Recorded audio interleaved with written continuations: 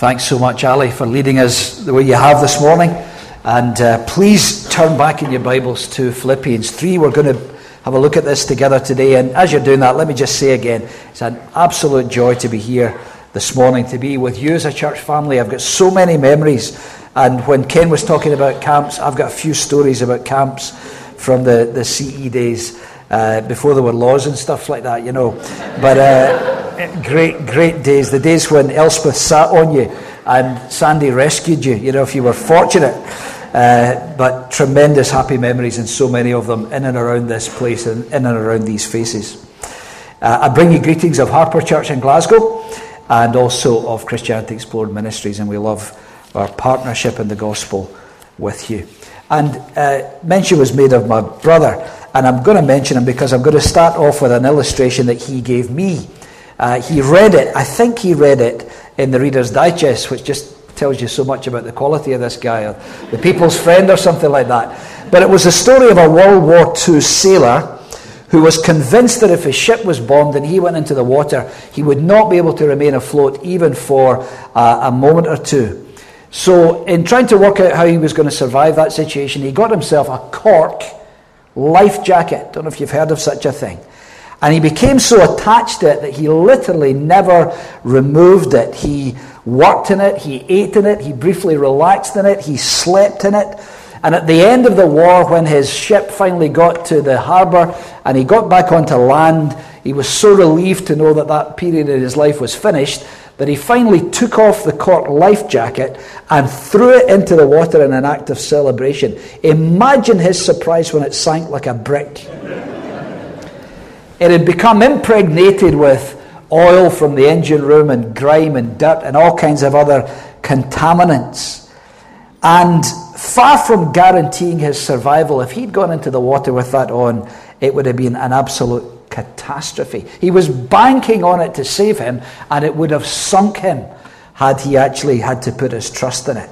Now, I think as we go to Philippians 3, the Apostle Paul would have known how that sailor felt as the implications of his false security dawned on him when he saw that thing sinking in the harbour. Like us, Paul lived in a world where people died, and he knew that one day he would die, and he longed for the certainty of resurrection. Verse 11, that by any means possible I may attain the resurrection from the dead. And I take it that's something that everyone would want to attain. To know that when we pass away, it's not just the end, but a gateway to everlasting life, which isn't just long, but multi-dimensionally awesome forever. More wonderful than we can ever imagine. And in these verses that we've read this morning, the first 11 of Philippians 3, it's as if Paul is watching his old religious cork life jacket sinking in the harbour without trace. He knows what he used to be trusting in for acceptance with God. He knows what he used to be trusting in for resurrection from the dead. And he came to see that that would have failed him. It would have damned him forever. Because now he has found the key, not just to survival, but the key to joyful eternal life. He calls it, verse 8, have a look, the surpassing worth of knowing Christ Jesus, my Lord. That means that knowing Jesus as Lord meant more to Paul than anything. I find that very challenging. Could the Lord look at me this morning and with that extra ability he has to really work out my priorities, and could he see in me that the Lord Jesus is more precious than anything? Verse 8 goes on, for his sake I suffered the loss of all things and count them rubbish in order that I may gain Christ. And what I find very striking in these verses is how verse 11 shows us that Paul was trusting Jesus for eternal life. But ahead of that, verse 8 shows us that he was treasuring Jesus in everyday life. Trusting him for eternal life. And the sign that that was real was that he was treasuring Jesus in everyday life. They're the two things I want us to look at in this passage this morning. Let's take them in turn. First of all, what does Paul say about trusting Jesus for eternal life?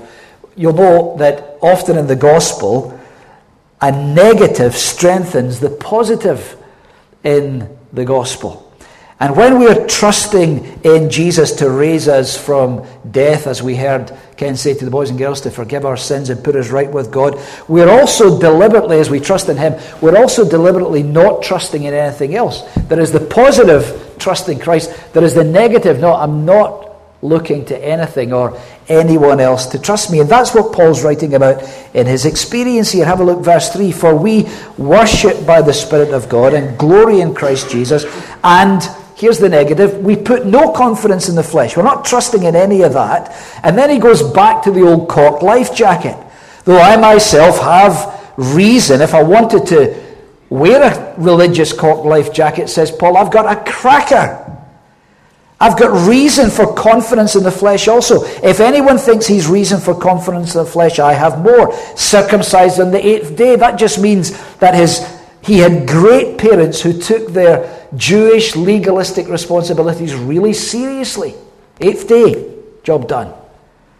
Verse 5, of the people of Israel, of the tribe of Benjamin. That's the tribe from which came Israel's first king, Saul, after whom probably Paul was named. He's royalty. Verse 5, a Hebrew of Hebrews. As to the law, a Pharisee. As to zeal, a persecutor of the church. As to righteousness, under the law, blameless. So you see, for every serious Jew, Paul had the most enviable upbringing. He had the best religious cork life jacket. He had the perfect ethnic, cultural, educational, religious background. And there was a time when that's what he was wearing to protect him. That's what he was banking on for his relationship with God, for his salvation. And if anyone had reason to trust in performance, Paul had it. And he clung to that religious pedigree. But, verse 7, whatever gain I had, socially, religiously, educationally, there was great gains, but whatever gain I had, I counted as loss for the sake of Christ. Indeed, I count everything as loss because of the surpassing worth of knowing Christ Jesus my Lord. For his sake I've suffered the loss of all things. I count them as rubbish. What used to be in my treasure cabinet is now in the trash. I count them rubbish in order that I may gain Christ. And he gained Christ as he turned from trusting all the other stuff. See, when he trusted in his own performance and achievements, he would never have thought about trusting Christ. Who needs a Savior when they're sure they don't need one? He thought he'd made it. He thought he was home and dry with God. But when, by the grace of God, his eyes were opened and he understood that his religious, moral, career performance was just a veneer covering up the reality of a deep rebellion in his nature against God, when he saw that Jesus had given everything for him on the cross and had laid down his perfect life to pay for the sin of those who will trust in him and one day raise them from death, when his eyes were open to see that, Paul binned his respectability life jacket. He realized it would have taken him to the bottom. And he began to trust in Christ. Notice now what he wanted instead. Verse 8, for his sake I've suffered the loss of all things. Count them rubbish in order that I may gain Christ. Gain. And be found, verse 9, in him, not having a righteousness of my own that comes from the law. It's amazing that he should say that, because there was that period in his life we read about in verse 6 where that was a great treasure. He says, as to righteousness under the law, blameless. Used to mean everything to him.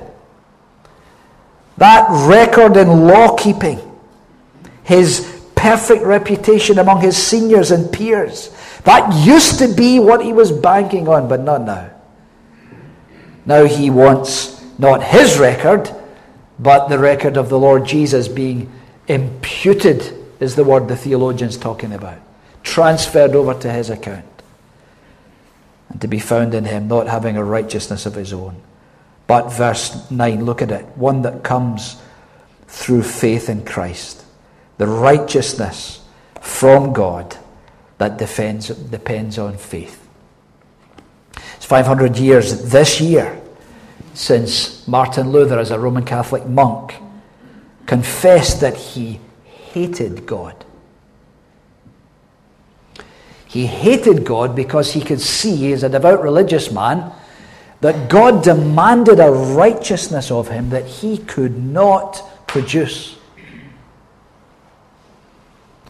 And then, famously, one day, when reading a similar passage to this, it was actually Romans chapter 1, Luther's blinded eyes were opened and he saw it. He saw that the God who demands a righteousness of us had provided a righteousness for us in the Lord Jesus Christ. And that righteousness was accessible to anyone through faith alone, nothing but faith, no works, faith alone in Christ alone, by grace alone. And that discovery 500 years ago, as God, by the Holy Spirit, opened Luther's eyes, has changed the world that we live in. This is a great year to celebrate it. Read a good book about it. It'll encourage you.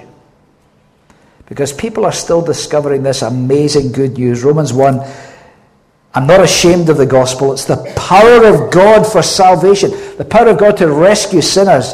For everyone who believes, to the Jew first and to the Greek. For in it the righteousness of God is revealed from faith for faith. As it is written, the righteous shall live by faith. That was Luther's big moment.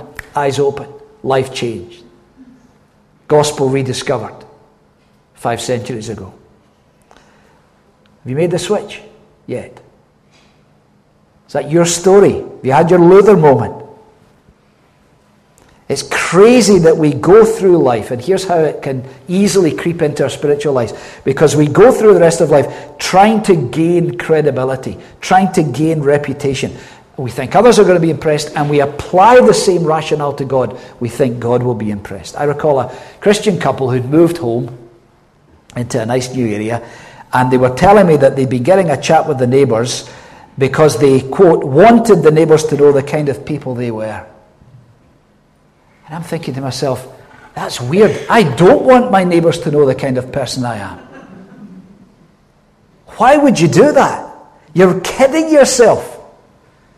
That act of letting the neighbours know the kind of person you are is a smokescreen to put them off the trail about the kind of person you are. Who are we kidding? If you knew the kind of person I was, you wouldn't come within a mile of me, never mind invite me to preach on a Sunday. And if I knew the kind of person you were, I wouldn't let you within a mile of me. True? Pedigree, reputation, achievement, standing, respectability, they cut it with people, but they're a smokescreen. God knows the truth. And I don't know about you, but when I come to die, I would be a lot happier if I had the pedigree and the reputation and the achievement and the standing of Jesus before his Father applied to me. And that's what he gives those who trust in him. He knows the truth about us. And it's much worse than we know about us. And by faith we have access to that amazing perfection of the Lord Jesus applied to our account. So I'm with Paul. I don't want a righteousness of my own. Goodness. I don't want perfection. I want his perfection paid to my account by faith, because I know I'm an abject failure. And I know that his death was where my sin was paid for, so that my sin was paid to his account and his righteousness is paid to my account. And Paul captures the wonder of it there in verse 10, that I may know him and the power of his resurrection, and may share his sufferings, becoming like him in his death, and that by any means possible I may attain the resurrection of the dead. That's how it works. Knowing Jesus, trusting Jesus, is the only way to eternal life. But there are always the pressures for us to begin to trust other things along with Jesus. Jesus and. And when it's Jesus plus, it's minus Jesus. The only way Paul could speak of gaining Christ was to lose the rest. So he's writing to this church in Philippi because their trust in Jesus alone was being undermined. The debate among the church in Philippi centered on the question of who are the real thing, who are the real believers. So Paul nails that issue. Verse 1, finally, my brothers, rejoice in the Lord. To write the same things to you is no trouble for me. It's a safeguard, as the NIV says, or safe for you in the ESV. And then he says a strange thing in verse 2. Look out for the dogs. Look out for the evildoers. Look out for those who mutilate the flesh. Now, just a word on the context. Some Jews in the time insulted their Gentile neighbours by calling them dogs because they regarded them as spiritually, ceremonially unclean. And Paul says the real dogs are the guys who come into the Christian church, he says, and insist that we must add to faith alone and Christ alone this outdated Jewish rite of circumcision. He says these are evil people, and they may sound as though they are very spiritual and want to do more for the Lord and want to have more assurance that they're His. He says it's absolute evil that they're guilty of. And all they do is mutilate the flesh. He says, verse 3, look, for the Christian believer, we are the circumcision who worship by the Spirit of God and glory in Christ Jesus and put no confidence in the flesh. His big message to the church in Philippi was that belonging to historic Israel is of no eternal consequence now. Belonging to Christ by faith is everything. So he's telling us here that the true fulfillment of the Old Testament Jewish rite of circumcision is a renewed heart that comes to us by the gospel of Christ. A renewed heart by the Spirit of God by whom we worship as we glory in Christ. So that's the historical context of what's going on. I've just explained it minimally, but you can see that Paul is setting up a contrast, actually a conflict, between a mere religious routine that some of them had going in Philippi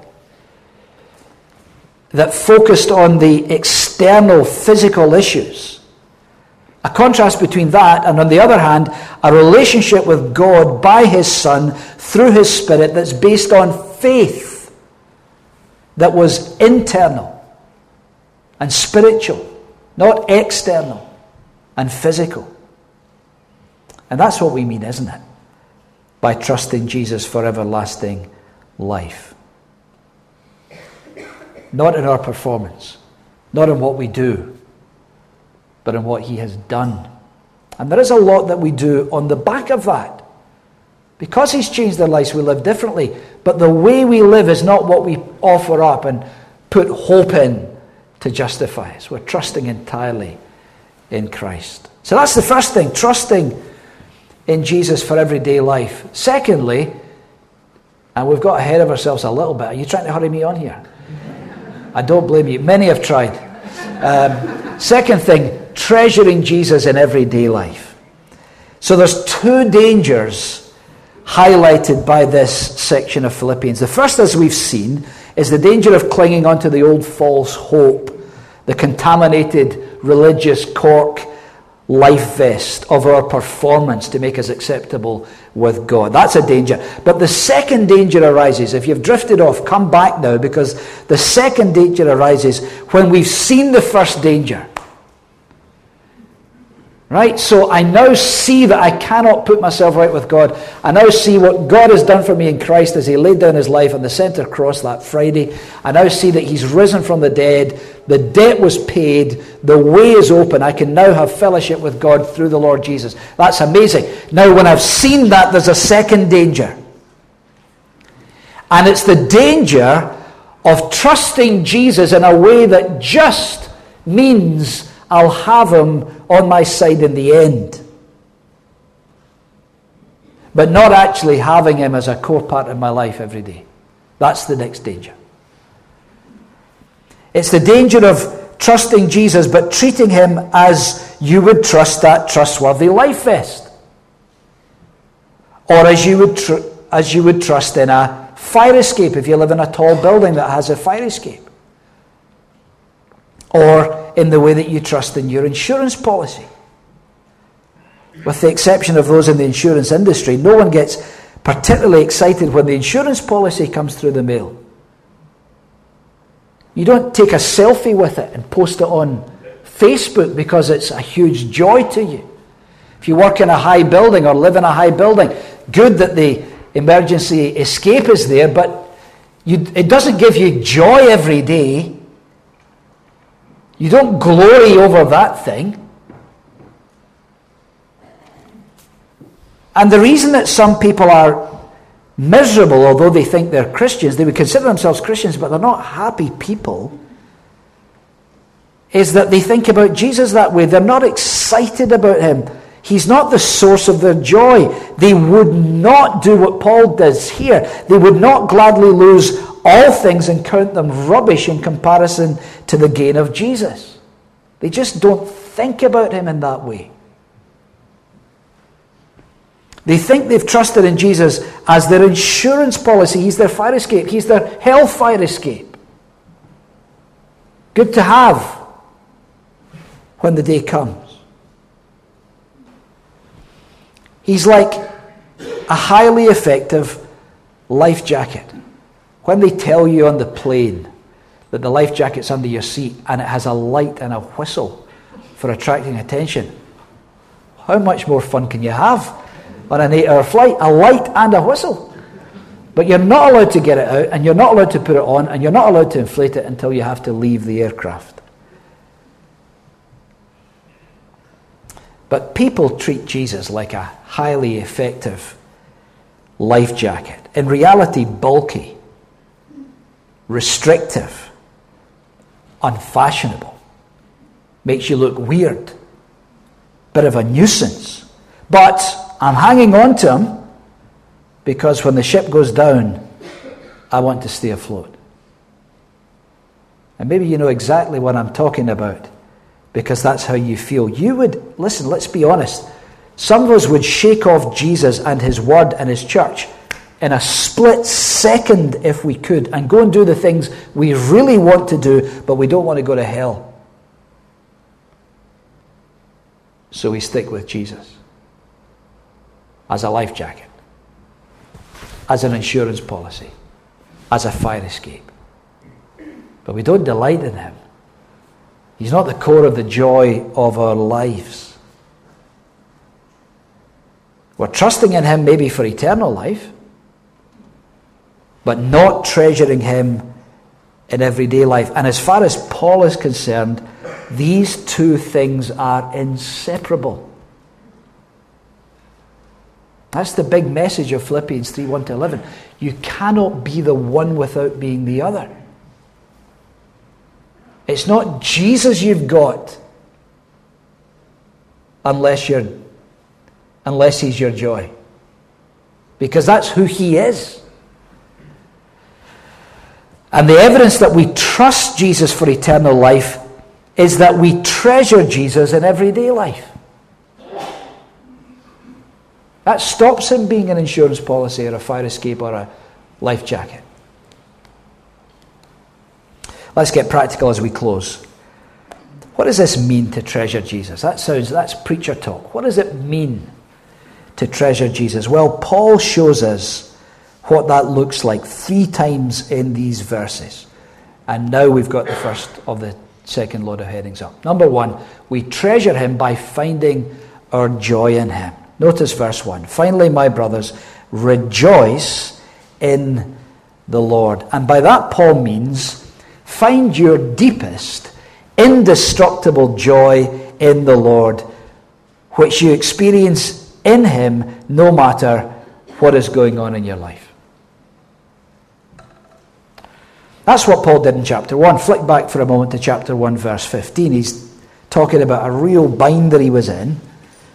And he says, some indeed, verse 15, chapter 1, some indeed preach Christ from envy and rivalry, but others from goodwill. The latter do it out of love, knowing that I'm here in jail for the defense of the gospel. The former proclaim Christ out of rivalry, not sincerely, but thinking to afflict me in my imprisonment. What then? Only that in every way, whether in pretense or in truth, Christ is proclaimed, and in that I rejoice. That's where I get my joy, says Paul, even when I'm banged up in the jail for having done nothing other than proclaim Christ. Even then, others on the outside are stirring it for him, trying to further afflict him, make it harder for Paul, make it more of a grind for him, more difficult for him. And even then, he says, I'm still finding my deepest joy in Christ and in the fact that he is being held up. And if he can know that joy as he rots in jail for the gospel, he can know it anywhere. Now we import that meaning from chapter 1 to chapter 3, verse 1. And see that the command to rejoice in the Lord must mean that whether life is great or grim, we can find joy in him. Psalm 119, satisfy us in the morning with your steadfast love, that we may rejoice and be glad all our days. Best day and worst day. Greatest day and grimmest day. Those who know the Lord know that on the most difficult, fearful day of your life, there is joy to be found in him, when every other joy has abandoned you.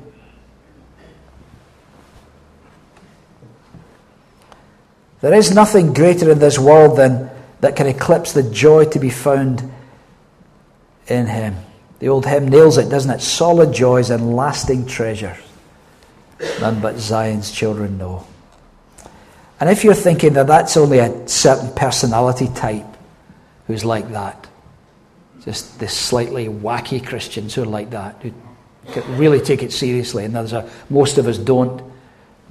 Listen, we need to recalibrate our thinking. Paul's point is that us treasuring Jesus in everyday life is not just for a few. It's for everyone, but it's for no one unless it's a work of the Holy Spirit. His point is that this is the evidence of spiritual reality within. That's not a human thing that finds joy in Christ above everything else. That's not to do with how you were brought up and what church you went to and what books you read. That's to do with a supernatural work of God, the Holy Spirit, at work in people and setting our affections on him and helping us to find our greatest joy in him.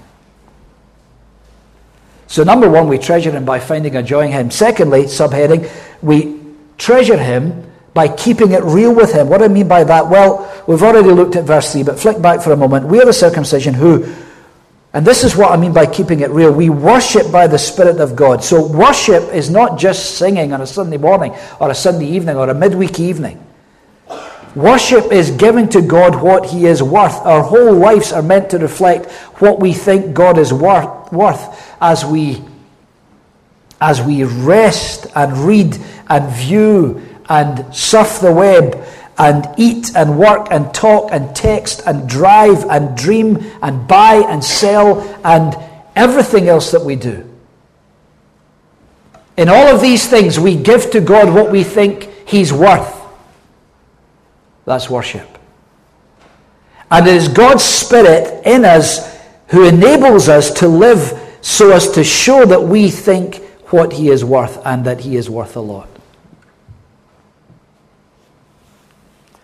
So different, isn't it, from going to church? We certainly do it. We've done it this morning as we lifted up the name of the Lord, as we sang these songs. And as we fellowshiped and as we heard reports and as we were led in prayer, we've certainly done that this morning. But it's not just what happens in this building for an hour or so on a Sunday. Do you recall when Jesus met the Samaritan woman at the well in John chapter 4? The woman said, "Sir, I perceive that you're a prophet. Our fathers worshipped on this mountain. But you say that in Jerusalem is the place where people ought to worship." And Jesus said to her, "There is coming and is now here." Do you remember it? When the true worshippers, said Jesus, will worship the Father in spirit and in truth. For the Father is seeking such people to worship him. God is spirit, and those who worship him must worship in spirit and in truth. In other words, in consistency. Just keeping it real with him. Not having a 1 hour peak in our spiritual activity once a week on a Sunday morning. But just as we live and as we learn and as we repent and rejoice and keep turning back to him, we're showing him what we think he's worth. And since the risen Lord Jesus returned to heaven and poured out his Holy Spirit into the lives of those who trust him, when we worship him, we don't need a special day or a special time or a special place or building or setting or program or service or clothing or music or person. All of these things are external. All of these things are physical. The mark of the true believer is that we worship all the time, every day, by the Spirit of God. The sign of spiritual reality is not external but internal. It's not physical but spiritual. It's not something humans can do apart from the work of God's Holy Spirit. And that's what Paul means when he says, it's we who worship, verse 3, by the Spirit of God and glory in Christ Jesus and put no confidence in the flesh. We worship him with all our lives because we see him as all worthy. The Holy Spirit helps us constantly to see that. And we glory in him because he is our hero. Because he is our champion. We all hope, don't we? Unless we're French, we hope to be glorying in our national team later today. We hope that they give a good account of themselves as they did last weekend on the rugby field. And this world knows how to glory in people. That's not a difficult term for us to understand. We see it all the time, what it is to glory in people. While those who are trusting in Christ for eternal life treasure Jesus in everyday life. And the way they do it is they glory in him there. And it's not an effort. It's not that they have to remind themselves. It's the work of the Holy Spirit showing them new things about Jesus every day. And they say, he's amazing. He's our hero. He is our champion. He is our Savior. And we're experiencing his saving power. And we're experiencing his joy. Treasuring Jesus in everyday life by finding your joy in him, keeping it real with him. Lastly and finally now, by losing the lot for him. Verse 8. I count everything lost because of the surpassing worth of knowing Christ Jesus my Lord. For his sake I've suffered the loss of all things and count them as rubbish in order that I may gain Christ and be found in him. The Lord Jesus never hid the cost of gaining him, did he? If anyone would come after me, let him deny himself and take up his cross and follow me. He never hid the cost in terms of the pressure and the hassle we receive in this life now from those who refuse to glory in him, who think he's just the biggest embarrassment, and who think that those who glory in him are the second biggest embarrassment.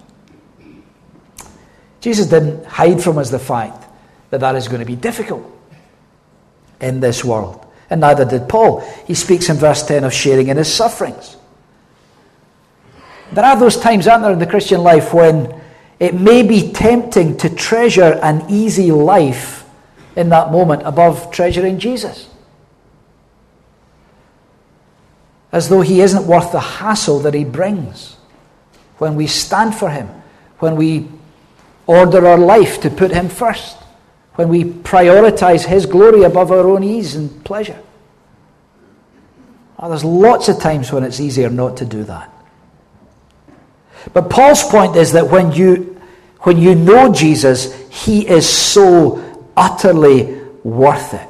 He said, I've lost nothing. I remember the guy who was preaching the night Colin and I got saved, Fred Orr, in Bellshill, who had been a missionary. He went to be with the Lord a few years ago. He was from Belfast, but he spent his life in Brazil. And after he died, I had the privilege of going to Manaus and preaching in the church that he founded and formed. So it was a very different life from what it would have been had he stayed in Belfast with his business. And he used to say to us, he says, people say, oh, it's amazing what you've given up for the Lord. He says, I've given up nothing for the Lord. He said, the story of my life is not a story of all the things I've given up for him. It's all the things I've gained in him. That's authentic. That's reality. Anybody who knows Christ would tell you that.